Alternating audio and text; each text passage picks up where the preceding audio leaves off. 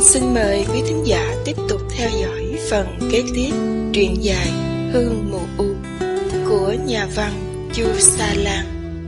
Mời quý vị cùng nghe.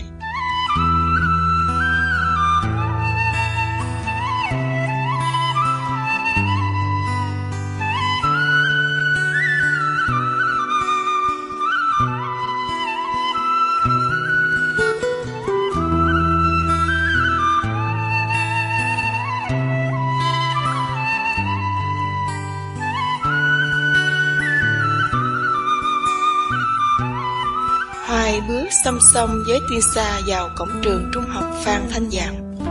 Hôm nay là ngày niêm yết danh sách thí sinh trúng tuyển kỳ thi trung học đệ nhất cấp. Vì ngại tới vào lúc đông người nên hai đứa đợi xế chiều mới đi dò tên. Trường vắng lơ thơ 5-3 học sinh.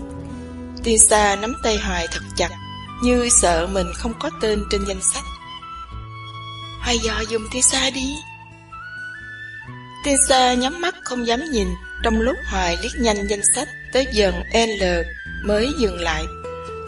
Cái tên Lê Thị Tiên Sa, sinh ngày 3 tháng 1 năm 1945, nơi sinh Châu Bình, hiện rõ trên tờ giấy trắng tinh.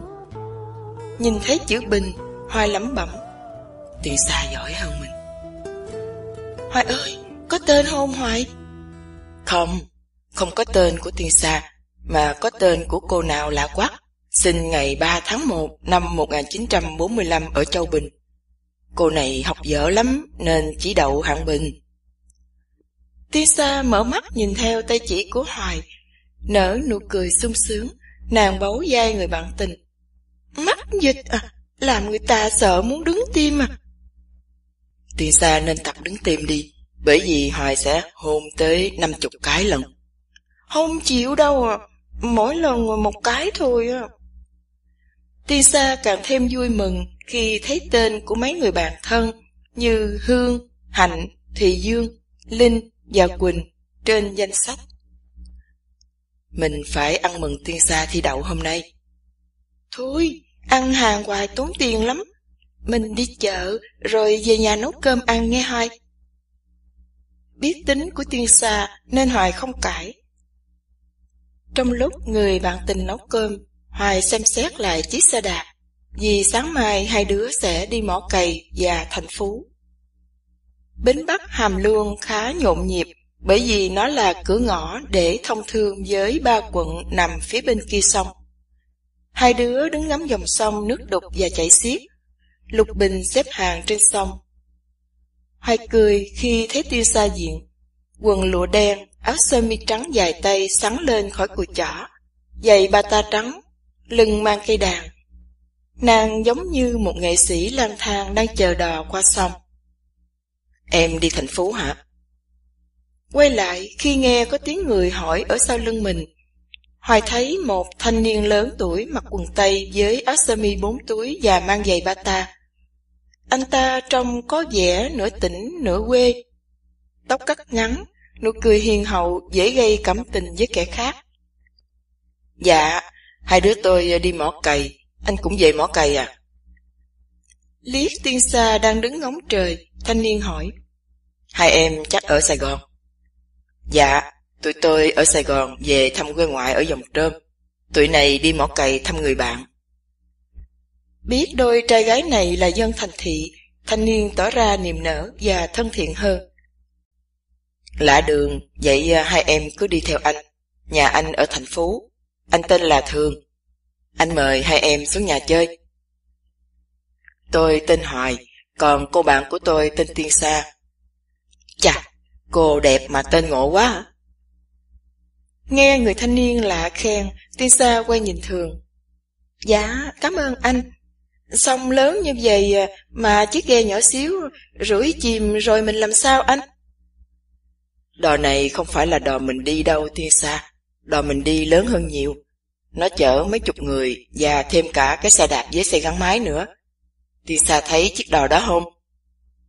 Hoài và Tiên Sa nhìn theo tay chỉ của Thường. Hai đứa thấy chiếc ghe thật lớn với máy kêu xình xịch và nhiều khói đen ra nơi sau lái. Mình sẽ ngồi đò đó tới rạch Bằng Cung, rồi đạp xe về quận Thành Phú. Nếu như hai em muốn đạp xe đạp, thời ngồi đò qua bên kia sông lên chợ Xếp, sau đó đạp xe xuống Mỏ Cày rồi về Thành Phú. Hoài nhìn Tiên Sa nói, anh Thường mời hai đứa mình xuống Thành Phú chơi 1-2 ngày, Tiên Sa chịu không? Tiên Sa không biết ạ. Hoài đi đâu thì Tiên Sa đi theo đó. Thường cười cười, anh biết đôi trai gái này là tình nhân với nhau. Chỉ cần nhìn cách ăn mặc, anh biết họ thuộc con nhà khá giả, nhất là cô gái. Dù không tô son điểm phấn, nhưng cô ta diện quần áo đắt tiền và modern, cộng thêm chiếc đàn guitar đeo sau lưng, khiến cho cô gái có dáng vẻ văn nghệ, ngộ nghĩnh và dễ thương. Chắc anh đi làm việc trên tỉnh. Không, nhà anh ở Thành Phú. Lúc còn đi học ở Mỹ Tho, anh có quen một cô bạn học. Tụi này quen nhau cả năm rồi, nên cũng muốn tính chuyện lấy nhau. Anh lên gặp Mỹ để định ngày đám hỏi. Chị Mỹ chắc đẹp lắm hả anh? Thường cười vì câu hỏi của Tiên Sa. Cũng thường thôi em, nhưng được cái hiền lành và đức hạnh. Người ta bảo cái nết đánh chết cái đẹp mà anh. Thường vỗ vai Hoài. Hoài còn trẻ mà sâu sắc lắm. Hoài học lớp mấy rồi? Dạ, hết hè này tôi sẽ vào đệ nhị thưa anh. Giỏi lắm. Ráng học để sau này làm ông tú ông cử với người ta. Tôi học đâu có giỏi bằng Tiên Sa, đỗ trung học hạng bình đó anh. Thường trợn mắt nhìn Tiên Sa. Bình thì hách thật. Anh thi trung học chỉ đậu thứ thôi là mừng húm rồi. Về nhà má giết heo giết gà vái tạ ông bà độ giùm. Tiên Sa cười thánh thót vì câu nói đùa của Thường. Thôi đi, mình xuống sớm kiếm chỗ tốt ngồi, để cho hai em ngắm cảnh đồng quê. Hoài trả tiền đò cho hai đứa, nhưng anh Thường gạt đi bảo là anh đã trả rồi. Hoài nài nỉ, thời anh cười nói. Tiền bạc mà nhầm nhò gì em. Gặp hai em anh vui vì có người nói chuyện. Dạ cảm ơn anh. Hành khách lục tục xuống. Lát sau chiếc đò lớn đầy đặc người ngồi. Chiếc đò phăng phăng rẽ sóng băng qua bên kia sông. Gió mạnh, sóng vỗ vào mạn thuyền văng bọt tung tóe. Tiên Sa nắm chặt tay Hoài, mặt hơi tái, nàng thì thầm. Hoài ơi, Tiên Sa sợ quá. Không sao đâu Tiên Sa. Coi vậy chứ không có sao đâu em. Anh đi đò hoài mà, chưa bao giờ bị chìm. Chìm đò rồi mình phải làm sao anh Thường? Lội hả? Hoài cười. Nước chảy như vậy mà lội gì Tiên Sa? Ngay cả Yết Kiêu cũng chịu thua luôn. Yết Kiêu là ai vậy Hoài? Là một gia tướng của Hưng Đạo Dương Trần Quốc Tuấn. Không những giỏi võ, Yết Kiêu còn có biệt tài về lặn lội. Người ta đồn ông ta có thể lặn sâu dưới nước cả ngày. Tiên Sa biết Hưng Đạo Dương Trần Quốc Tuấn là ai không? Tiên Sa lườm người bạn tình của mình. Biết sao không biết. Hưng Đạo Dương là vị anh hùng của nước ta, từng 3 lần đánh bại quân Mông Cổ. Giỏi. Hoài tưởng Tiên Sa không biết, là lấy lại bằng trung học liền ạ. Xí, bằng trung học của Tiên Sa là do Bộ Giáo dục cấp, chứ bộ của Hoài cho sao mà đòi lấy lại của người ta. Mắc cỡ. Tiên Sa thúc cùi chỏ vào hông người bạn tình. Ui da, gãy bè sườn rồi. Sao Hoài à? Hoài á hả? Cọp giật còn chưa chết nữa, nói chi bị thúc cùi chỏ một cái nhẹ hiều đó là ôm sợp. Thường cười khi nghe đôi trai gái ăn miếng trả miếng và đùa giỡn với nhau. Vùng này sông rạch chằng chịt, chắc dân chúng sinh sống bằng nghề đánh cá phải không anh Thường? Tiên Sa đoán đúng. Người có nhà ven sông thời sinh nhai bằng nghề đánh cá, còn ở sâu trong đất liền thời trồng lúa hoặc trồng trái cây. Ở quận Thành Phú vì gần biển nên chỉ trồng lúa. Người ta ở có đông không anh? Tại quận thời đông đúc hơn, còn ngoài xa thời ít hơn. Toàn quận chừng bao nhiêu người anh biết không? Có chuyện gì mà Tiên Sa hỏi tỉ mỉ vậy? Dạ, em viết bài gửi đăng báo ở Sài Gòn.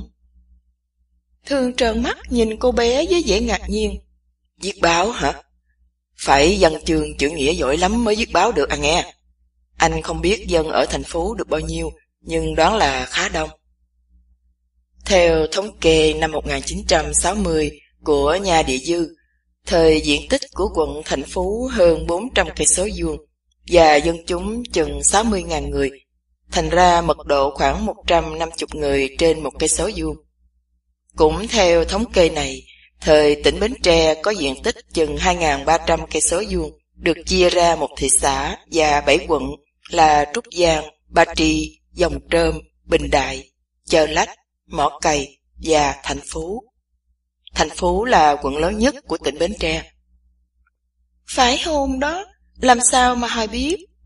Quê hương của anh mà sao anh không biết? Anh còn biết là chính phủ của mình sẽ đổi tên tỉnh Bến Tre thành ra tỉnh Kiến Hòa. Kiến Hòa nghe không hay bằng Bến Tre, Tiên Sa thích tên cũ hơn. Thương phụ hòa. Anh đồng ý với Tiên Sa. Bến Tre nghe êm đềm hơn. Bến là nơi mà mình trở về để nghỉ ngơi sau một chuyến đi xa. Giống như những đứa con đi làm ăn xa trở về nhà để tìm lại sự bình yên êm ả của lòng mình. Anh Thương cũng văn chương ra rít chứ đâu có thua ai. Tiên Sa cười khen người bạn lớn tuổi tình cờ gặp nơi bến đò Hàm Luông. Hoài nhìn Tiên Sa và Thường. Sở dĩ người ta thay tên Kiến Hòa là vì lý do chính trị và tâm lý. Đó là sự cố gắng kiến tạo một nền hòa bình cho dân chúng trong toàn tỉnh Bến Tre. Cái ý đó thời cũng tốt, nhưng thực hành được hay không là chuyện khác. Sau câu nói trên, ba người im lặng không nói chuyện nữa. Sau khi ngừng ở chợ xếp, đò bắt đầu xuôi dòng. Hoài mơ màng nhìn ra mặt sông rộng, nước chảy phăng phăng, lục bình trôi từng dề lớn. Hoa lục bình tím tím, sóng nhấp nhô. Dường như đâu đây có tiếng bìm bịp kêu nước lớn, nghe thật buồn. Âm hưởng của nhiều chữ điệp, điệp, được lặp lại dài lê thê, tan loãng trong gió, lót lay trên mặt nước đục ngầu phù sa. Tiên Sa biết bài thơ này không? Tiên Sa trả lời liền như đã có sẵn ý nghĩ trong đầu. Biết, phải bài thơ này không?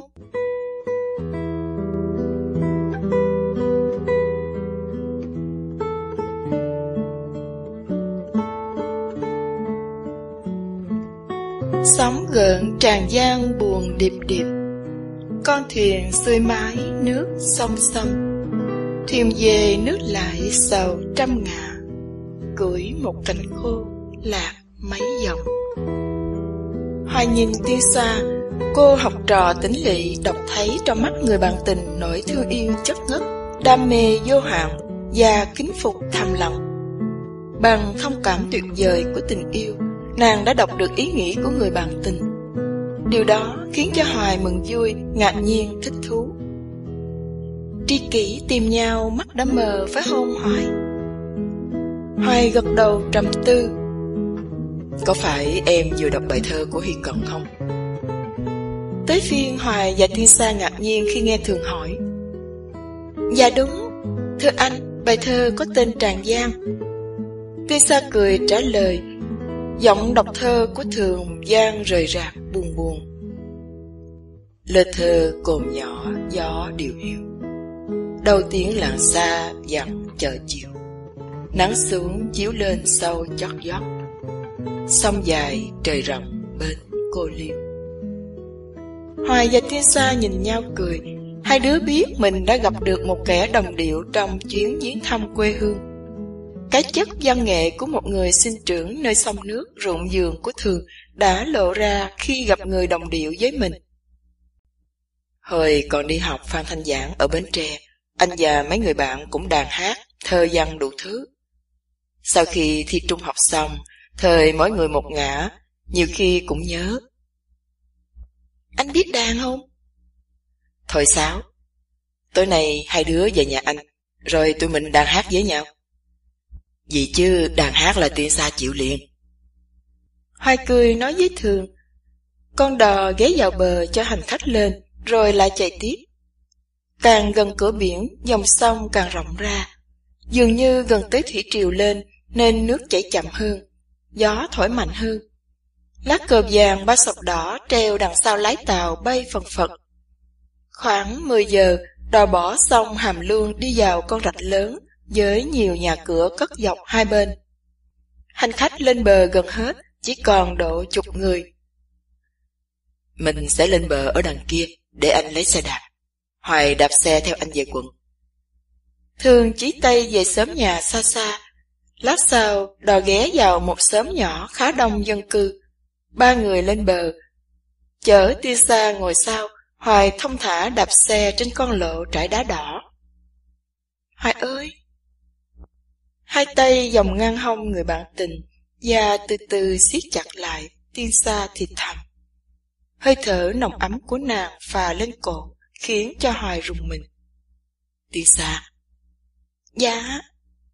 Tia Sa biết đi xe đạp không? Biết.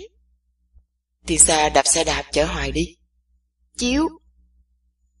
Hoài ngừng lại, Tia Sa ngồi lên yên, Hoài ngồi sau. Xe lảo đảo giây lát rồi lấy lại thăng bằng. Hoài làm gì vậy? Tia Sa nói trong tiếng cười giòn giã. Hoài nhe răng cắn nhẹ vào vai khiến cho Tia Sa phải hét lên. Ê, đừng có làm bậy nha, Tia Sa lủi xuống ruộng bây giờ à. Lủi đi, có gì thời mình chết chung. Thương mỉm cười khi nghe đôi bạn trẻ cười nói sau lưng mình. Cảnh ở đây khác với Châu Bình của mình hả Tia Sa? Ở đây trống trải và quang đãng hơn, vì không có vườn dừa. Ruộng lúa xanh đẹp vô cùng á. Từ An Khương về quận không xa lắm, nên không đầy 1 tiếng đồng hồ, 3 người đi vào khu dân cư đông đúc. Ai ai cũng quay nhìn khi thấy cặp trai gái lạ mặt đạp xe đạp. Họ cười vì thấy một cô gái trẻ măng chở cậu con trai bằng xe đạp. Xe qua khỏi khu phố chợ, rồi lát sau Thường ngừng trước một ngôi nhà ngói rộng và khang trang, có vườn cây ăn trái bao quanh. Nhà nghèo hai em đừng cười. Tia Sa nhìn Hoài. Nếu Thường biết được nhà của nàng còn nghèo hơn, chắc anh sẽ ngạc nhiên lắm. 2 đứa con trai và 3 đứa con gái chạy ùa ra.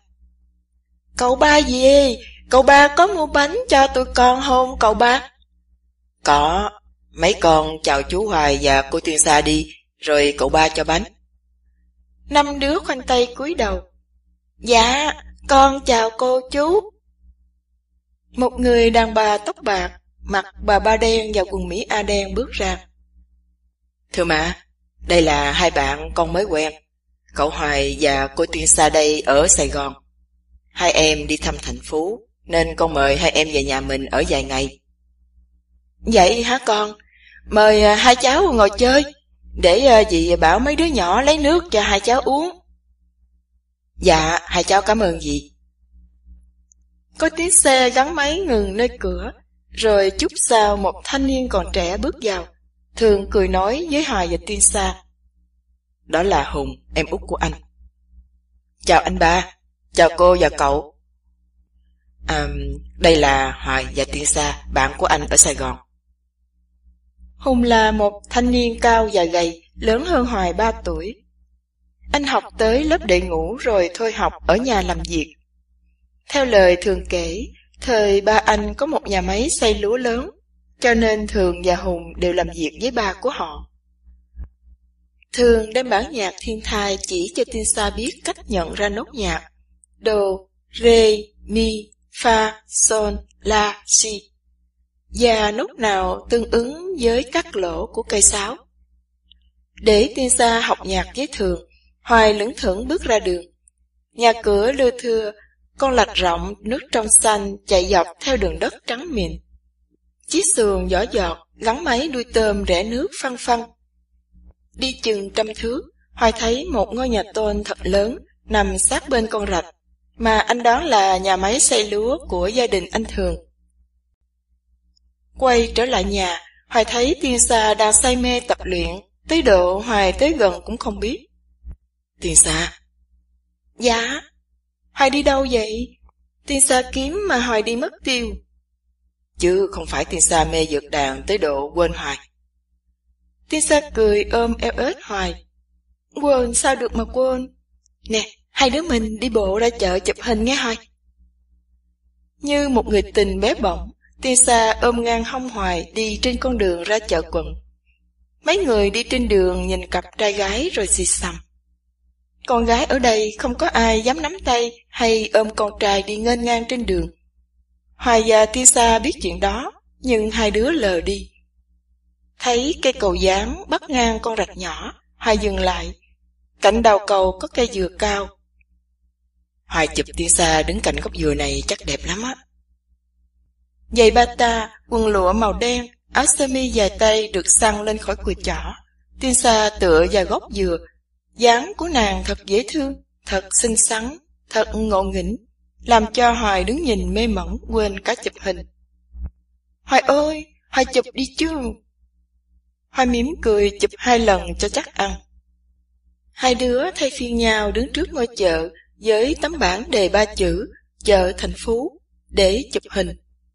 Đi vòng vòng chụp hình xong, Tiên Sa đòi về nhà Thường để học thổi sáo. Biết tính đam mê của người bạn tình, Hoài chiều ý. Hai đứa ngồi bên hông nhà. Trong lúc Tiên Sa giật đàn, Hoài ngồi im mơ tưởng. Hoài mơ gì vậy? Khu rừng mù u. Tiên Sa cũng nhớ rừng mù u của mình. Nè, ngày mai á, mình lên mỏ cày chơi với nhỏ Hạnh rồi về nhà. Hoài chịu hôn? Hoài cười gật đầu. Tiên Sa đàn khiến Hoài mê luôn. Mê tiếng đàn ít mà mê người đàn nhiều hơn. Tiên Sa ngã đầu vào vai người bạn tình. Hai đứa im lặng lắng nghe tiếng chim hót, tiếng gió rì rào, tiếng đập của trái tim hai đứa thành một nhịp.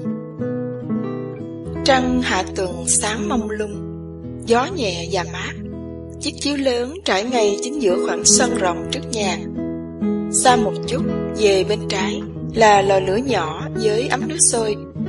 Chính giữa chiếc chiếu là dĩa mứt gừng, kẹo dừa và mấy miếng bánh gan với bánh khoai mì. Hoài chú ý tới bình trà và mấy cái chén uống trà của Thường. Không biết nó làm bằng gì mà màu xanh biên biếc thật đẹp. Trà được Thường rót ra 3 cái chén nhỏ. Mùi hoa lài thoang thoảng. Hoài đưa chén trà nóng lên mũi ngửi, rồi hít hơi dài. Thơm quá. Trà Bảo Lộc đó Hoài. Anh có người quen ở Sài Gòn chuyên bán trà và ấm trà. Cái bình trà này và mấy cái chén được làm ở Bát Tràng. Tuy nhiên ông ta phải mua bằng giá chợ đen từ Hồng Kông. Hoài đọc cuốn Giang bóng một thời của Nguyễn Tuân rồi chứ gì. Sau khi đọc cuốn sách này, anh đâm ra thích. Bèn mua trà về uống thử, riết rồi ghiền luôn. Hoài cười ngâm nho nhỏ. Một trà, một rượu, một đàn bà. 3 cái lăng nhăng nó quấy ta. Trà với rượu thời gọi lăng nhăng cũng được đi, chứ đàn bà mà Tú Xương bảo là lăng nhăng thời ổng gan cùng mình. Hoài nói đúng đó, đàn bà mà em nói là lăng nhăng thời anh chắc Tiên Sa sẽ không để yên cho em đâu. Tiên Sa cười giòn như xác nhận câu nói của Thường. Bẻ miếng bánh khoai mì bỏ vào miệng, đoạn nhai từ từ xong nhấp ngụm trà. Hoài cười. Ngon thật, uống trà Bảo Lộc và ăn bánh khoai mì Thành Phú, thời cao lương mỹ vị cũng không bằng. Anh Thường và Tiên Sa có nghe chuyện trứng đá của Trạng Quỳnh chưa? Trạng Quỳnh thời anh có nghe nói qua, nhưng chuyện trứng đá thời anh chưa nghe. Tiên Sa cười vì biết Hoài sắp kể chuyện Tiếu Lâm. Một hôm, chú Trịnh vui miệng bảo Trạng Quỳnh là lúc này ông ta ăn uống chẳng ngon miệng. Quan Trạng biết là chúa ăn toàn cao lương mỹ vị, thứ nào cũng nếm qua, nên ông ta định cho chúa thử món mới. Thần đọc sách thấy nói nếu người ta mà ăn được trứng đá thời ngon miệng lắm, đồng thời sức khỏe cũng dồi dào và sống lâu 100 tuổi. Chúa mừng rỡ, bảo Trạng Quỳnh kiếm trứng đá cho ông ta ăn. Vài ngày sau, ông quan Trạng sai đầy tớ tới mời chúa Trịnh trưa mai tới nhà ông ta để ăn trứng đá. Ông ta còn dặn là chúa đừng nên ăn gì trước, thời ăn trứng đá mới ngon miệng. Trưa hôm đó, chú Trịnh dẫn tùy tùng tới nhà Trạng Quỳnh.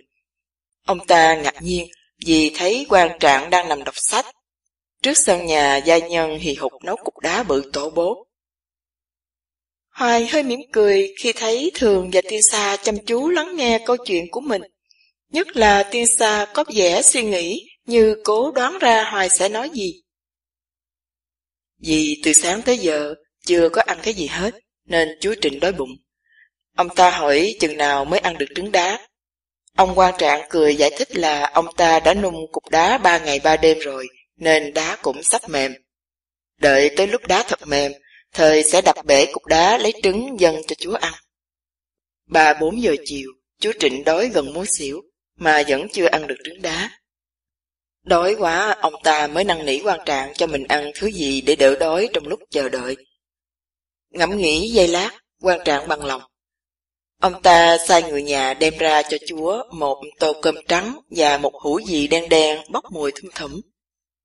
Đói quá, chú Trịnh nít một hơi sạch bóng tô cơm và nửa hũ đen đen. Ăn xong chúa cười bảo: Ta không biết trứng đá của quan trạng có ngon không, nhưng cái món mà ta vừa ăn quả thật là ngon. Chẳng hay nó tên là gì vậy Trạng? Trạng huynh túm tỉm cười: Thưa chúa vừa ăn món có tên là Đại Phong.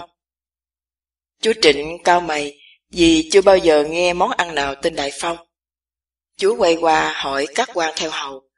Thời họ cũng ú ớ vì chưa bao giờ nghe món ăn nào tên là Đại Phong. Thấy thế, chúa phải năn nỉ quan trạng giải nghĩa. Thưa chúa, Đại Phong có nghĩa là gió lớn. Hễ gió lớn thì đổ chùa thì tượng lo, mà tượng lo là lọ tương. Lớn tuổi hơn, trầm tĩnh hơn, mà thường còn lớn tiếng cười, huống hồ gì tiên sa. Nàng ngã lăn ra chiếu, cười sặc sụa. Sau khi uống cạn chén trà, thường nhắc lấy ống sáo. Âm thanh như xa như gần, bềnh bồng tan loãng trong ánh trăng hạ tuần vàng chảy trên màu áo lụa mỡ gà của tiên sa. Mái tóc đen dài che gần khuất khuôn mặt hơi cúi xuống, cô gái làng Châu Bình chìm mất trong mộng mơ, câm nín tựa cây me già cỗi buồn trơ dơ bên bờ hồ trúc bạch. Hoài và tiên sa biết bản nhạc Con thuyền không bến không? Hoài nhẹ gật đầu, còn tiên sa lẩm bẩm: Đêm nay thu sang cùng heo mây, đêm nay sương lam mờ chân mây, thuyền ai lờ lững trôi xuôi dòng, như nhớ thương ai trùng tơ lòng. Tiếng sáo của thường cất lên lãng đãng sương mờ trên mặt sông Ba Lai vào một ngày lành lạnh, lan man tản mạn trên lá dừa đông đưa ánh trăng màu trắng sữa, âm hưởng trùng xuống thấp. Trong cây hơi thu cùng heo mây, di du qua muôn cành hơi xây, miền qua lời gió giang thông ngàn, ai nhớ thương ai tàn mơ vàng. Tiếng sáo vút cao cao vút, tiên sa nghe bước chân mình hụt hẫng, thân thể lao chao khi nghĩ đến ngày nào người tình đi mất, bỏ lại mình ngồi trơ vơ trên cầu chờ đợi, ngóng trông Hoài khắc khoải hình bóng ai kia biền biệt. Hoài ơi! Tên gọi cất lên trùng trùng tiếc nuối, đòi đòn của nhớ thương mệt nhoài trí não. Tiếng thở dài hiu hắt muộn phiền. Âm thanh tiếng sáo dứt, nhưng người nghe lặng câm. Tiếng nước trong ấm kêu đánh thức ba người đang mơ tưởng. Thường nghiêng mình với lấy ấm nước đang sôi, châm thêm vào bình trà, rồi rót ra cái chén lớn. Vừa uống trà, Hoài nói với Thường là hai đứa sẽ đi mỏ cày sáng mai. Thường không có lời cầm cọng nào thêm, tuy nhiên anh có vẻ suy nghĩ. Anh bỏ vào nhà, rồi trở ra, tay cầm một cái hộp nhỏ dài dài. Đưa cho tiên sa cái hộp bằng cây cũ kỹ, anh trịnh trọng nói: Anh tặng tiên sa ống sáo này để làm kỷ niệm. Anh ước mong được gặp lại tiên sa để nghe tiếng sáo tài hoa của em. Tiên sa vui vẻ nhận. Mở nắp hộp ra, nàng thấy ống sáo bằng trúc còn mới, dường như không được dùng tới nhiều lần. Ống sáo đó là vật sư truyền. Ông thầy dạy sáo của anh đã truyền nó lại cho anh, và bây giờ anh truyền lại cho tiên sa. Âm thanh của nó ấm lắm. Tình cờ gặp em, anh mới khám phá ra cái khiếu đặc biệt của em về âm nhạc. Tặng bảo vật sư truyền cho tiên sa, anh mong tiếng sáo của thầy mình không bị mất đi. Thương nói bằng giọng cảm động và bùi ngùi. Tiên Sa cúi đầu mân mê ống sáo. Hoài nhận thấy ống sáo có điều hơi khác biệt. Nó là ống trúc lớn và dài hơn, màu vàng nhạt, có dần xanh biên biếc thật đẹp và thật lạ. Hoài ơi! Hoài ngước nhìn Tiên Sa chờ đợi. Tiên Sa muốn đặt tên cho ống sáo này. Hoài nhìn Thương. Anh cho phép... Thương cười. Nó là của Tiên Sa mà. Để kỷ niệm cho cuộc hạnh ngộ đặc biệt của Tiên Sa với anh Thường, Hoài đặt tên là Tiên Thường. Đó là tên của hai anh em. Tiên Sa đồng ý không? Thương gục gặt đầu tỏ dễ chịu cái tên mới, còn Tiên Sa ngẫm nghĩ giây lát mới nhìn người bạn tình. Tiên Thường nghe cũng hay, nhưng Tiên Sa muốn thêm một chữ nữa là Hoài Tiên Thường. Nếu Tiên Sa không gặp Hoài, thôi Tiên Sa cũng không có dịp may để gặp anh Thường, bởi vậy phải có tên Hoài mới được. Thương cười nghĩ thầm. Cô bé này trung tình lắm.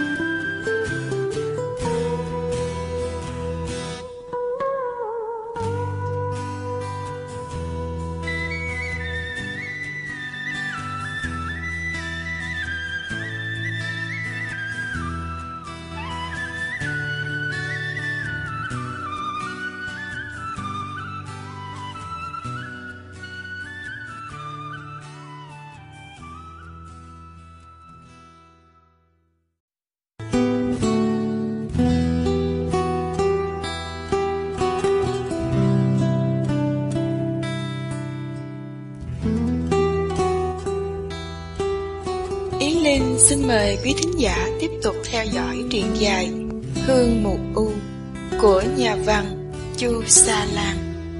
Mời quý vị cùng nghe.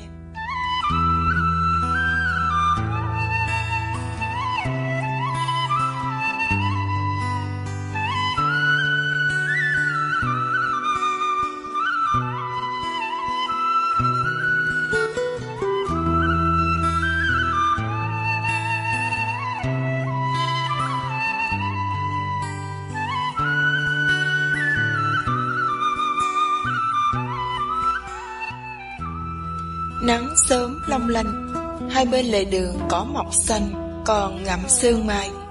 Hoài đạp xe từ từ, Tiên Sa ngồi im ngắm cảnh. Từ đây tới mỏ cày còn xa lắm, chắc xế chiều mình mới tới.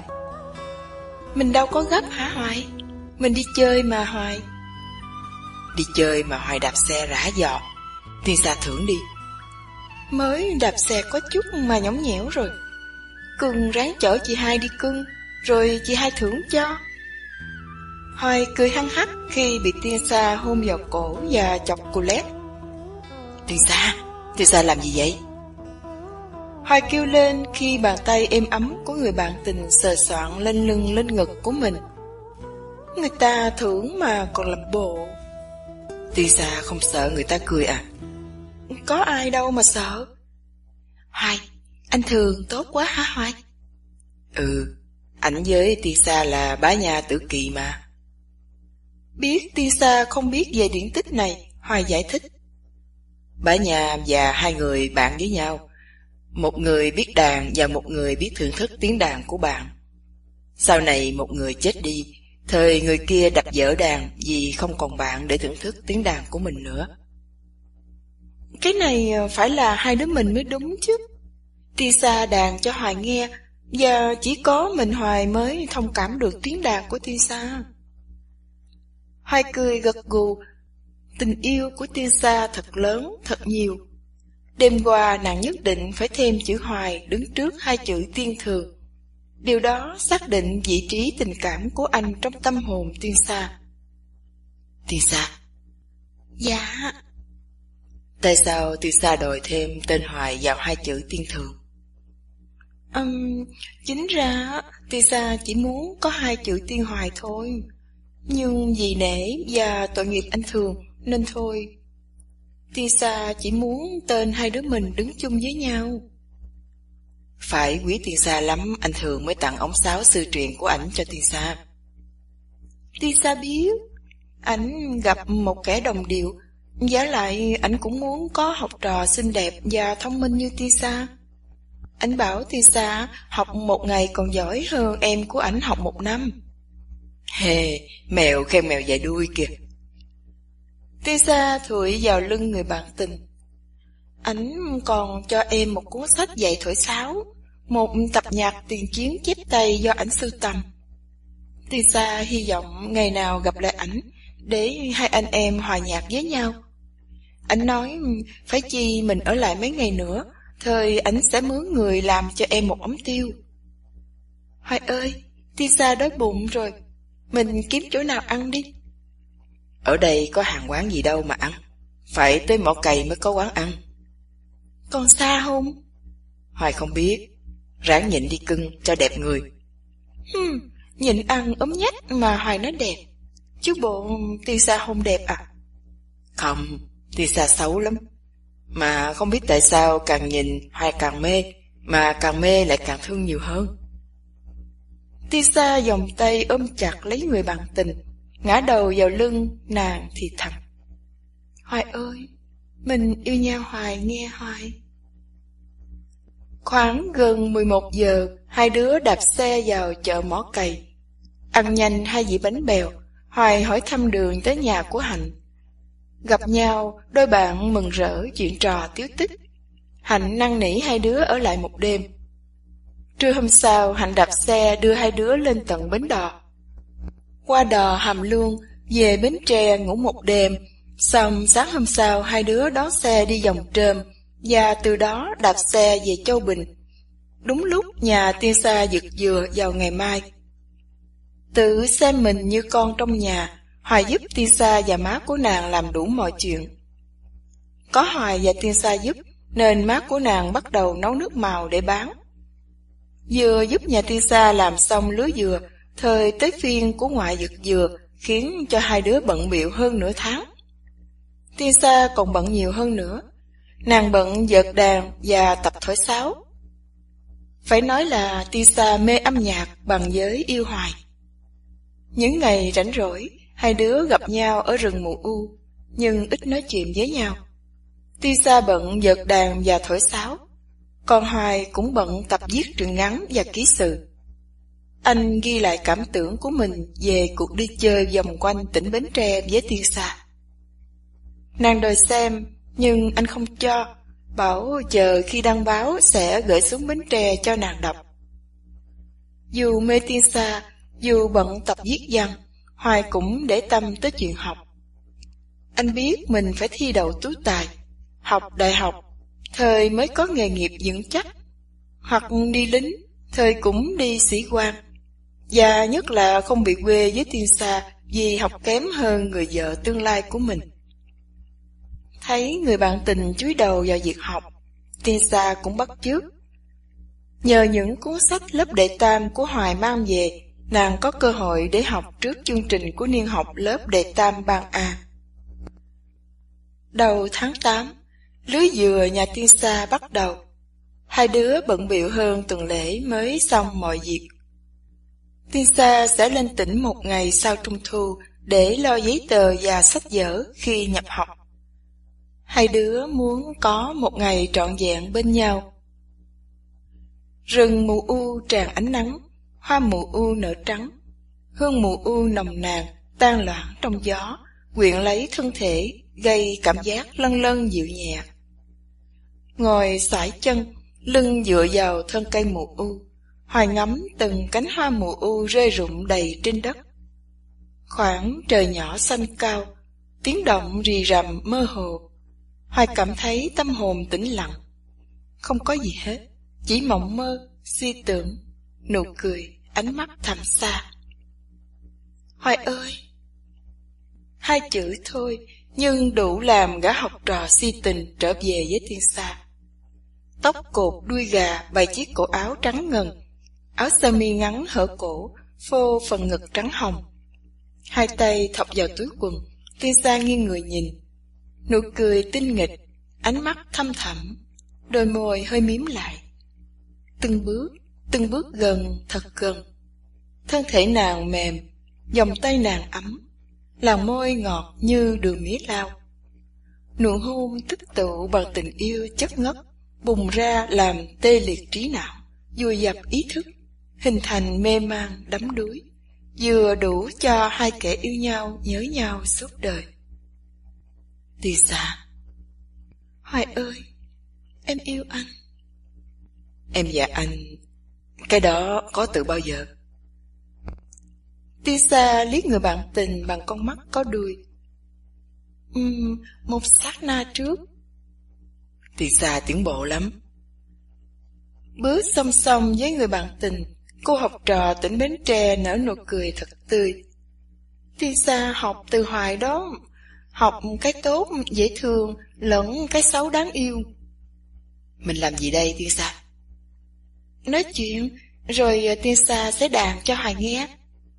Hoài có cái này cho Tiên Sa nè. Cô gái làng Châu Bình tròn mắt khi thấy sợi dây chuyền hình trái tim xinh xắn. Cái này cũng là quà thi đậu cho Tiên Sa, nhưng Hoài đợi lúc thuận tiện. Hoài đeo vào cổ cho Tiên Sa đi. Đeo vào cổ xong, Hoài ngắm nghía. Trái tim nằm ngay khoảnh ngực trắng hồng, thật đẹp. Không tự chủ được, Hoài cúi xuống hôn vào chỗ trái tim. Hoài ơi! Tiên Sa thì thầm, hơi thở nàng rộn ràng, bàn tay êm ấm. Mùi da thịt trinh nguyên hòa lẫn với mùi hương mù u, hình thành thứ mùi hương diễm tuyệt. Hoa mù u rơi, lá mù u lay động, vỗ tay ca hát, chào mừng hai kẻ yêu nhau. Hoài dừng lại, bất động nhìn Tiên Sa. Làn môi hé mở như đợi như chờ, như mê man, như mời mọc, đồng thời cũng gian xin năn nỉ. Nàng biết mình yếu đuối trước đam mê, bất lực vì sự quyến rũ của tình yêu đắm say ngọt ngào. Hoài nhìn người bạn tình, cái nhìn hiểu biết, thông cảm. Hai đứa rời nhau trong luyến tiếc. Cảm ơn Hoài. Hoài làm người ta thèm muốn chết rồi. Cái miệng này kỳ quá. Tiên Sa điểm vào môi người bạn tình, đoạn với tay lấy cây đàn. Hoài muốn nghe bài gì nè? Tiên Sa thích bản nào nhất? Không trả lời, Tiên Sa đặt tay lên phím đàn. Âm thanh thoảng đưa, dặt dìu, chơi vơi. Gió bay từ muôn phía tới đây ngập hồn anh, rồi tình lên chơi vơi. Thuyền anh một lá ra khơi, về em phong kín như mây trời. Đêm đêm ngồi chờ sáng, mơ ai. Mộng nữa cũng là không, ta quen nhau mùa thu, ta thương nhau mùa đông, ta yêu nhau mùa xuân, để rồi tàn theo mùa xuân. Âm thanh tuyệt vời tới độ thành lời nói, hơi thở, ánh mắt nhìn. Tình yêu ngập tràn ngây ngất của Hương Mù U. Anh còn nhớ em nói rằng, sao mùa xuân lá vẫn rơi, sao mùa xuân lá vẫn bay. Tiếng đàn, giọng hát trùng xuống thành, la đà trên tóc, trên màu da trắng ngà. Mái tóc đen dài, mắt cúi xuống.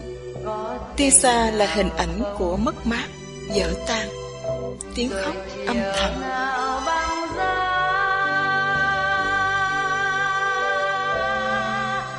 Tâm hồn tìm đến nhau.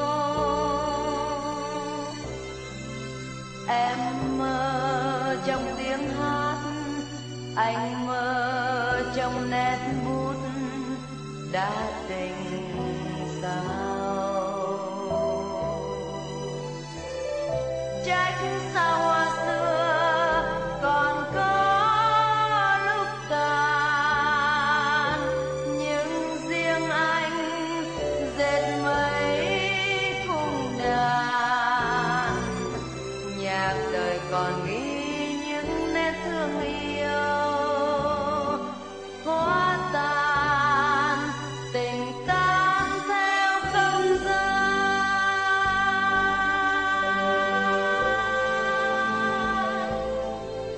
Âm thanh dứt, riêng âm hưởng còn dương dất trên hoa mùa u, ủ hương tình yêu trên lá dừa xào xạc, trên nền đất ẩm. Tiên Sa nhìn hoài, những bước chân dịu nhẹ. Nàng đến ngồi cạnh người bạn tình đang dựa lưng vào góc mùa u. Khi học lớp đệ tam, trường có môn nhiệm ý là âm nhạc hoặc hội họa. Tiên Sa nên chọn âm nhạc. Nằm trong lòng người yêu, Tiên Sa ngước lên nhìn. Khuôn mặt sương sương, ánh mắt ngát ngơ, dại khờ, nụ cười buồn. Nàng ứa nước mắt. Không hiểu nghĩ gì mà nàng mân mê bàn tay của người bạn tình giây lát, rồi đặt lên ngực mình. Hoài cúi nhìn với vẻ ngạc nhiên. Cho Hoài đó, để anh nhớ em thật nhiều. Hoài để yên bàn tay trên ngực Tiên Sa. Gan dữ vậy, không sợ Hoài làm ẩu à? Không sợ. Hoài thử làm ẩu đi. Hoài thèm lắm, nhưng thôi. Tiên Sa cười, hai đứa im lặng theo đuổi ý nghĩ riêng tư của mình. Thấm thoát mà hai đứa đã xa nhau hơn tháng. Hoài vùi đầu vào bài học. Anh biết mình cần phải thi đậu tú tài 1 năm nay, để nếu bị động viên anh cũng thành sĩ quan với lương bổng khá hơn, hầu giúp đỡ mẹ già và việc học của Tiên Sa. Vì bận học nên Hoài không chú ý mấy đến tin tức thời sự. Tình hình chính trị ở Sài Gòn có nhiều biến chuyển nghiêm trọng. Sinh viên, học sinh biểu tình, Phật giáo xuống đường chống đối lại sự đàn áp của chính phủ. Mặc dù trường cố gắng ngăn cấm, nhưng toàn thể học sinh đã tham gia biểu tình sau cái chết của nhà văn Nhất Linh. Cảnh sát đàn áp đánh đập, một vài học sinh trong nhóm sát động bị bắt. Khang là một trong số các học sinh bị cảnh sát bắt. Hoài tới nhà báo tin khiến cho má nó khóc mùi mẫn.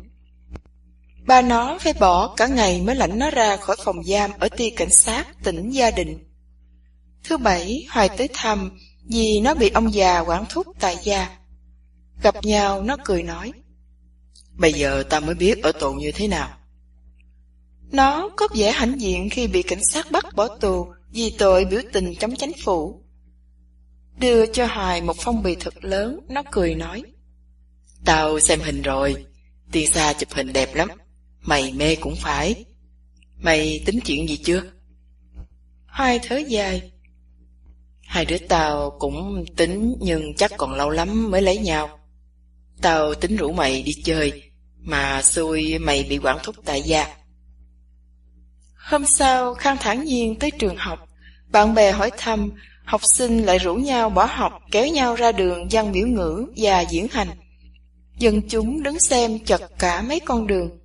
Cảnh sát kéo tới, lựu đạn cây nổ. Học sinh rút vào trường, và hai phe giằng co cho tới hết giờ học. Dĩ nhiên tình hình này ảnh hưởng mạnh mẽ tới việc học của Hoài. Trường học đóng cửa một tuần lễ. Lợi dụng việc may hiếm có này, Hoài xuống Bến Tre thăm Tiên Sa. Đi thăm người tình, Hoài cảm thấy vui buồn lẫn lộn. Anh sợ sự xáo trộn về tình hình chính trị sẽ ảnh hưởng mạnh tới việc học của mình. Bộ Giáo dục có thể hủy bỏ kỳ thi tú tài 1 năm nay, hoặc niên học có thể sẽ bị kéo dài hơn, và kỳ thi sẽ bị trễ hơn. Tiên Sa mừng ứa nước mắt khi mở cửa. Hoài của nàng đứng đó, giày bata, áo trắng, quần xanh, tay xách chiếc túi vải lớn và nặng. Anh Hoài không đi học à? Tôi bỏ học. Hoài cười trả lời Hương. Tiên Sa trợn mắt. Bỏ học? Hoài điên à? Đúng đó, Hoài nhớ Tiên Sa phát điên nên bỏ học xuống đây chơi. Sao? Có chuyện gì nói nghe coi. Sao là bị đòn đó nghe chưa? Hoài kể lại những xáo trộn ở Sài Gòn cho Hương, Hạnh và Tiên Sa nghe. Bị học sinh biểu tình mạnh quá nên trường phải đóng cửa một tuần lễ. 3 người nuôi cơm nổi không? Anh Hoài ở 1 tháng cũng không có sao. Tụi này đã viết bài xong, định gửi cho anh. Hoài vui vẻ nói, mai mốt tôi sẽ đọc rồi mang về luôn. Các chị cứ viết nhiều đi, vì tôi bận học không có thời giờ viết. Hoài trao một phong bì lớn và mấy cuốn sách dạy đánh đàn guitar cho Tiên Sa. Hoài mua hả Hoài? Hoài tiền đâu mà mua, Khang tặng Tiên Sa đó. Nó nói đó là quà thi đậu trung học cho Tiên Sa. Nó xuống đường bị cảnh sát bắt bỏ tù, nên Hoài phải chạy tới nhà nó báo tin để cho ba nó lãnh nó ra. Hoài khỏe không? Khỏe nhưng lo nhiều.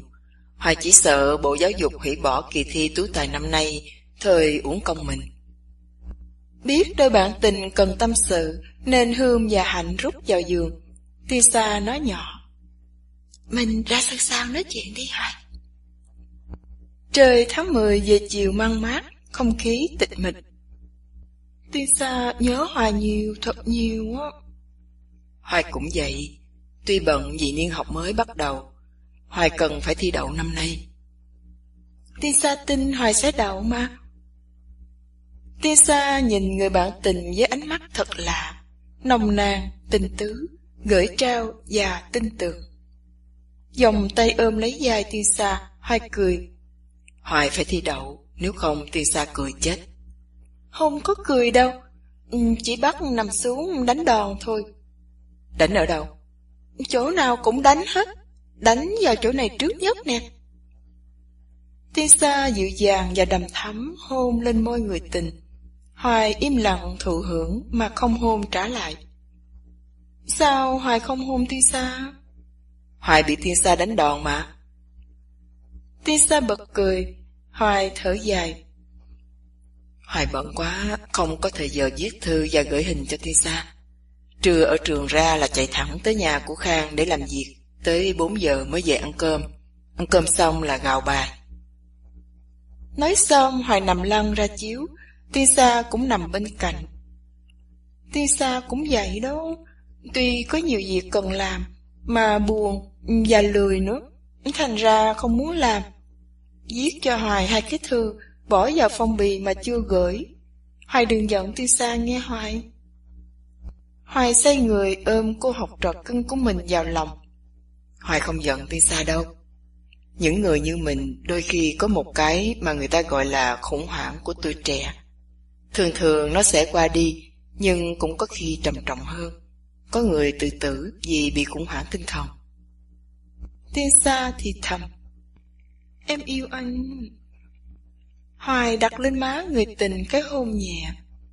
Hoài yêu Tiên Sa. Chắc Tiên Sa không biết ngoại lên Sài Gòn thăm má tuần rồi. Tiên Sa đâu có về nhà mà biết. Ngoại ở chơi lâu hôn Hoài? 1 tuần. Tụi này năn nỉ ngoại ở lại, mà ngoại nói phải về vì giường tược và gà vịt không ai lo. Ngoại mang lên cho Hoài con vịt xiêm nhỏ xíu để Hoài nuôi. Hoài nuôi vịt để làm gì? Cho có bạn. Tiên Sa bật cười khi nghe nói Hoài nuôi vịt cho có bạn. Nó dễ thương lắm Tiên Sa. Nghe tiếng xe đạp là nó chạy ra đường đón. Tối nó nằm ngoài mùng của Hoài. Nè, Tiên Sa giật đàn tới đâu rồi? Cũng có chút tiến bộ. Vì Tiên Sa phải học thêm học lý thuyết âm nhạc. Ông thầy dạy nhạc bảo Tiên Sa nên học lý thuyết song song với thực hành để có căn bản vững chắc về nhạc lý. Tiên Sa thấy ổng nói có lý, bởi vì học theo cách của anh thường dạy Tiên Sa là học mò, chỉ chơi được vài bài thôi. Nếu gặp các bài mới lạ, thời Tiên Sa mù tịch. Hoài muốn nghe Tiên Sa đàn bản Con thuyền không bến. Tiên Sa vào nhà lấy đàn. Nhìn theo dáng đi mảnh khảnh của người tình, Hoài thở dài. Anh phải dặn Tiên Sa ăn nhiều đồ bổ dưỡng hơn. Bóng tối đổ xuống, Khuôn mặt của Tiên Sa chìm mất trong ánh đèn dầu leo lét. Người hơi nghiêng, hai chân gác lên nhau, Tiên Sa dạo đàn. Âm thanh nổi lên, nhẹ như sương trên mặt sông mờ mờ trăng. Hoài ngồi bó gối nhìn. Tiên Sa đó, dốc thân đó, ánh mắt đó, nhưng là âm thanh trùng trùng, buồn như gió heo mây lất lây về cuối chân mây. Ai nhớ thương ai? Ai nhớ, ai thương ai? Tiên Sa ơi! Hoài gọi thầm tên người yêu. Anh nhớ em, yêu em khi nhớ rừng mù u. Hương mù u còn đọng trên áo sơ mi. Tiên Sa úp mặt vào lòng người tình, dường như nàng khóc. Trong cây hơi thu cùng heo may, vì vu qua muôn cảnh mơ say, miền xa lời gió van thông ngàn. Ai oán thương ai tàn mơ vàng, lướt theo chiều gió một con thuyền theo trăng trong, trôi trên sông thương, nước chảy đôi dòng. Biết đâu bờ bên, thuyền ơi thuyền trôi nơi đâu, trên con sông thương nào ai biết nông sâu. Nhớ khi chiều sương cùng ai chắc ẩn tâm lòng, biết bao buồn thương thuyền mơ buông trôi xuôi dòng. Bên mơ dù thiết tha, thuyền ơi đừng chờ mong. Ánh trăng mờ chiếu một con thuyền trong đêm thâu, trên sông bao la, thuyền mơ bên nơi đâu. Tiên Sa thương Hoài, muốn mình là cái bến cho thuyền của Hoài đậu. Nói ra Hoài đừng có cười nhau. Tiên Sa muốn nói điều gì? Tiên Sa muốn viết nhạc. Hoài hôn vào mắt Tiên Sa. Tiên Sa muốn viết một bản nhạc nói về tình yêu của hai đứa mình. Hoài gật gù. Hay lắm. Ở Sài Gòn có nhiều nhạc sĩ tự học, rồi sau đó viết nhạc nổi tiếng như Trịnh Công Sơn, Trần Thiện Thanh. Nếu muốn, Tiên Sa cũng làm được. Tiên Sa mà nổi tiếng, thời Hoài cũng hãnh diện nói với mọi người, nhạc sĩ Tiên Sa chính là người yêu của tôi. Tiên Sa cười giòn, Hoài cũng cười. Tiên Sa đã đàn bản Con thuyền không bến này một lần rồi, nhưng lần này Hoài có cảm tưởng lại hay hơn. Có phải vì lý do Tiên Sa biết thêm lý thuyết không? Tiên Sa cười gật đầu. Tiên Sa mượn tập nhạc tiền chiến của Thùy Dương để chép lại bản Con thuyền không bến, đủ cả lời và nhạc, rồi theo đó mà tập. Ban đầu cũng khó lắm, nhưng sao quen dần dần. Cái gì không biết vào hỏi thầy. Ngày mai Tiên Sa có đi học không? Ngày mai thứ Bảy mà học gì? Hoài quên. Tiên Sa tựa nhẹ vào lưng người tình. Cái gì cũng quên hết á. Hoài ơi, chừng nào Hoài mới về Sài Gòn? Chắc thứ Ba. Hoài phải về xem trường mở cửa lại chưa. Hoài có muốn đi đâu không? Không, Hoài chỉ muốn ở nhà với Tiên Sa. Sáng mai hai đứa mình đi chợ mua tép với lá cách về. Hoài làm tôm nướng lá cách cho Tiên Sa ăn. Tiên Sa ốm lắm nên cần phải tẩm bổ. Hoài sờ lên mặt, rồi hôn vào mái tóc phảng phất hương mù u của người tình. Hoài nhớ rừng mù u của hai đứa mình. Tiên Sa cũng vậy, muốn về thăm nhà mà không có tiền. Bao nhiêu tiền má cho phải mua sách mà vẫn chưa đủ. Tiên Sa còn thiếu sách Anh văn. Ngày mai mình đi mua, Hoài có tiền. Thôi. Gì mà thôi, Hoài cho Tiên Sa mượn mai mốt trả lại.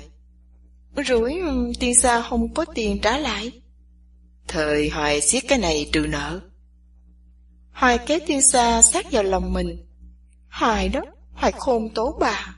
Trò dây có mấy chục đồng mà đòi nhiều gấp ngàn lần. Đúng là ăn lời cắt cổ. Hoài nói trong tiếng cười. Hoài hiền từ nhân đức lắm, nên không có cho dây ăn lời cắt cổ, mà chỉ cắn cổ thôi. Hoài hôn nhẹ vào cổ ngay dưới tay của Tiên Sa, khiến cho nàng co rúm người lại. Tiên Sa. Dạ. Tiếng dạ của Tiên Sa thật ngoan, thật hiền. Hoài muốn hôn Tiên Sa phải hôn. Sao Tiên Sa biết? Tiên Sa cảm thấy. Hoài muốn lắm, nhưng không muốn hai đứa mình, và nhất là Tiên Sa phải buồn khổ, nên đành nhìn thèm. Tiên Sa cảm ơn Hoài. Tiên Sa thương Hoài. I love you. Hoài cười lớn. Tiên Sa học được mấy câu tiếng Anh rồi? Có một câu thôi. Tiên Sa thích nói tiếng Anh, nghe dễ thương hơn tiếng Tây và tiếng Tàu của Hoài đó. Tại vì Hoài nói tiếng Tây đuôi và Tàu Lao. Trên Sài Gòn có hội Việt Mỹ dạy Anh văn miễn phí, người ta đi học đông lắm. Tiên Sa ước gì mình ở Sài Gòn để được đi học. Hoài cố giấu tiếng thở dài khi biết mình không thể giúp gì được cho Tiên Sa. Nhà anh cũng nghèo, má anh là một công chức quèn của Bộ Giáo dục. Với đồng lương chết đói, bà phải nuôi 5 đứa con. Cũng may chị hai của Hoài sau khi ra trường sư phạm cấp tốc đã đi dạy học, nên đời sống cũng dễ thở hơn chút chút. Dường như nghe được tiếng thở dài của người tình, Tiên Sa nói đùa. May là không ở Sài Gòn á. Ở gần á hả, Hoài cắn cổ chịu gì nổi. Hoài ơi. Dạ. Tiên Sa bật cười vì tiếng dạ của Hoài. Tiên Sa lạnh quá, Hoài ôm Tiên Sa đi. Hương về Bình Đại để xin ba má tiền mua thêm sách học. Hạnh đi Mỹ Tho với người bạn trai. Tiên Sa đang nấu cơm trong lúc Hoài đọc các bài viết gửi đăng báo của Tiên Sa với mấy người bạn. Sáng hôm nay trong lúc đi mua sách, Hoài đưa cho Tiên Sa 50 đồng, gọi là phụ tiền cơm. Tiên Sa không nhận. Hoài phải hăm dọa, năn nỉ, ý ôi, nàng mới bằng lòng và nói sẽ đưa cho Hương giữ. Mặc dù Tiên Sa chê mắt, Hoài cũng mua cho nàng 2 cuốn sách Anh văn. Cô đầu bếp có cần phụ không? Hoài ôm chặt cái eo nhỏ của Tiên Sa. Không, có Hoài bên cạnh Tiên Sa không nấu cơm được à. Sao vậy? Thì Hoài tán tỉnh rồi bá cổ ôm dài, ai mà làm được. Tại cô đầu bếp đẹp mà dễ thương. Hoài cúi hôn vào đôi môi bóng vì dầu mỡ của người tình. Tiên Sa đón nhận nụ hôn đắm say của Hoài một cách nồng nhiệt. Khét, Tiên Sa, khét. Tiên Sa dùng dần. Tại Hoài đó, tại Hoài hôn lâu quá, mắc đền đi. Tại Tiên Sa đó, Hoài muốn thôi mà Tiên Sa đâu có chịu. Ai bảo Hoài làm cho người ta mê. Tiên Sa bỏ con tép cuốn lá cách vào miệng người tình, vừa nhai Hoài vừa cười. Ngon, lá cách cháy khét thơm quá. Ăn thử một miếng, Tiên Sa cũng nhận thấy Hoài nói đúng. Lá cách cháy vàng thành ra giòn giòn, mùi thơm hơn và vị cũng ngọt hơn. Ngon quá hả Hoài? Vậy mà Tiên Sa đổ thừa cho Hoài. Bốc thêm một miếng chấm vào chén nước mắm pha, bỏ vào miệng, Hoài nhai từ từ như để thưởng thức miếng ăn ngon. Ngon tuyệt, Tiên Sa làm ngon hơn Hoài. Phải không? Hay là Hoài định để Tiên Sa làm cho Hoài ăn sướng miệng? Tiên Sa đi guốc trong bụng Hoài rồi. Nè, đi cưng.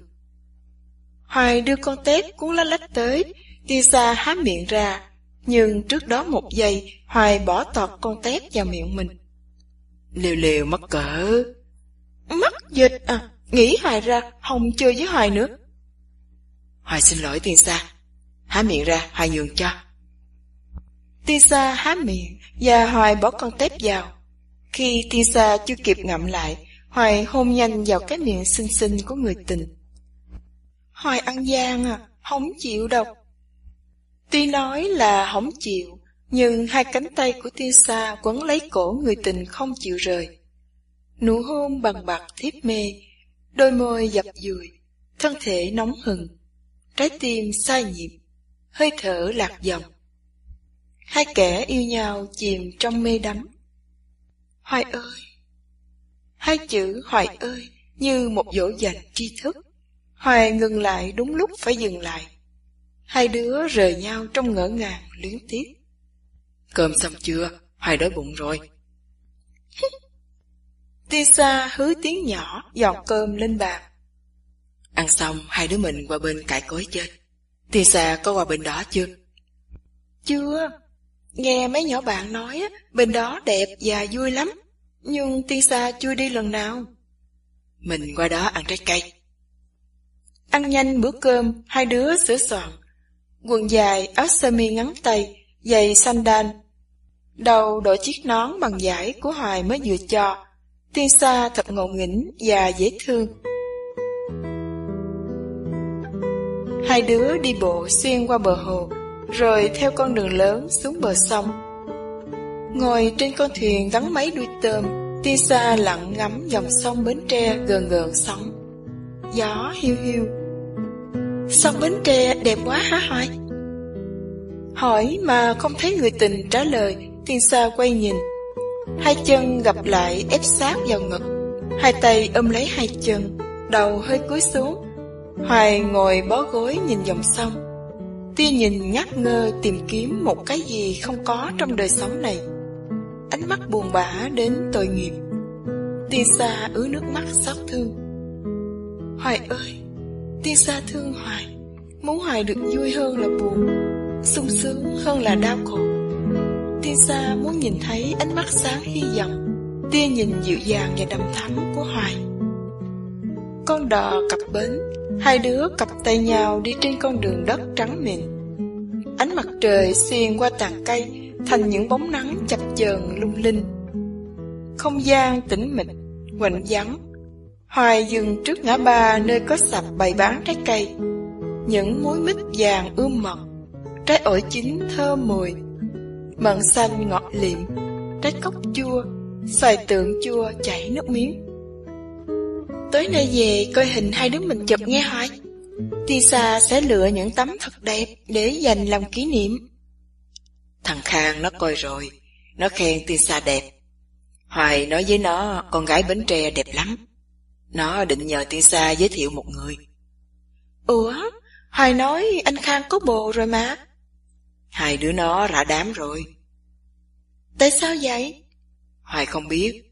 Thằng Khang nói tự dưng nó cảm thấy chán yêu, chán tình cảm lăng nhăng. Nó nói với Hoài nó tính tình nguyện vào trường võ bị Thủ Đức sau khi đậu tú tài. Hoài có định đi lính không? Chưa biết. Hoài đi lính có tiền nuôi Tiên Sa học làm cô giáo, Tiên Sa chịu không? Hơi ngần ngừ giây lát, Tiên Sa lắc đầu. Rủi Hoài chết đi thời làm sao? Thôi, Hoài đừng đi lính nha. Nhiều khi không đi cũng không được, bị động viên là phải đi. Tiên Sa muốn nói là Hoài không nên tình nguyện. Hoài đi lính, Tiên Sa sợ Hoài chết, bỏ Tiên Sa một mình buồn lắm á. Tiên Sa đừng lo, thầy bói coi tướng nói Hoài sống tới 90 lận. Xạo à, thầy bói nào? Họ làm gì biết được. Thôi, mình về nghe Hoài, Tiên Sa mỏi chân rồi. Sáng thứ hai, Hoài đi bộ với Tiên Sa tới trường, rồi lang thang trên những con đường đã đi qua. Nhớ lại hồi học lớp nhì, có thằng bạn thân nhất tên Duy, nhà ở cầu Cá Lóc. Hoài đi bộ xuống đó kiếm với hy vọng Duy vẫn còn ở chỗ cũ. Con đường hẻm nằm bên trái dưới chân cầu bây giờ được làm rộng ra. Nhà cửa nhiều hơn, không còn dấu vết nào về ngôi nhà của Duy. Có lẽ gia đình nó đã dọn đi nơi khác. Sáng thứ ba, Hoài lên xe về Sài Gòn một mình. Vì phải đi học, nên Tiên Sa không thể đưa anh ra bến xe. Suốt mấy tiếng đồng hồ ngồi trên chiếc xe đò hôi hám và chật chội, Hoài nín lặng như một người câm điếc. Sáng thứ tư tới trường thăm dò, Hoài gặp Khang. Cánh cổng trường đóng im ỉm. Hai đứa đạp xe ra Sài Gòn ăn khô bò, rồi trở về nhà, nó đọc thư của độc giả gửi về. Thấy Khang cắm cúi đọc thư, Hoài ngạc nhiên hỏi: Em đâu rồi?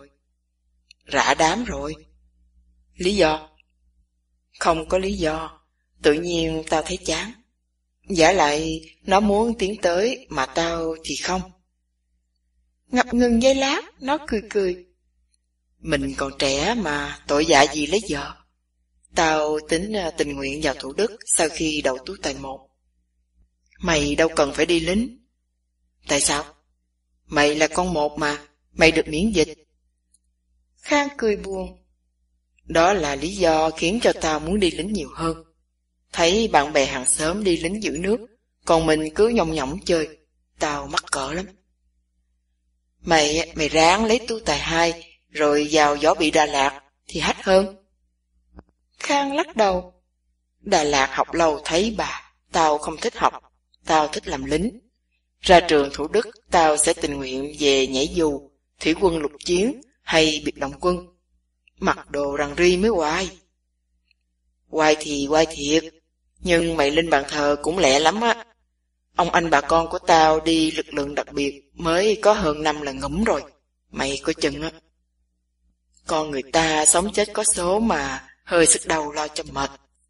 Mày đừng nói với má tao vụ tao đi lính nha, bà chửi chết á. Ông già tao mà biết tao đi lính á, là ổng quản thúc tại gia tao liền á. Ngừng lại hớp ngụm nước, Khang cười tiếp. Tháng 4 năm tới là tao đủ 18 tuổi. Lúc đó tao không cần ổng bà ký tên cho phép tao tình nguyện đi lính. Làm đơn xong là tao trốn biệt cho tới khi trình diện. Nhìn Hoài giây lát, Khang cười cười. Ê, hay là tao với mày tình nguyện một lượt cho vui? Hoài cười vì ý nghĩ điên của Khang. Tiên Sa không thích tao đi lính, nàng sợ tao chết. Tao quên mày đang có bồ.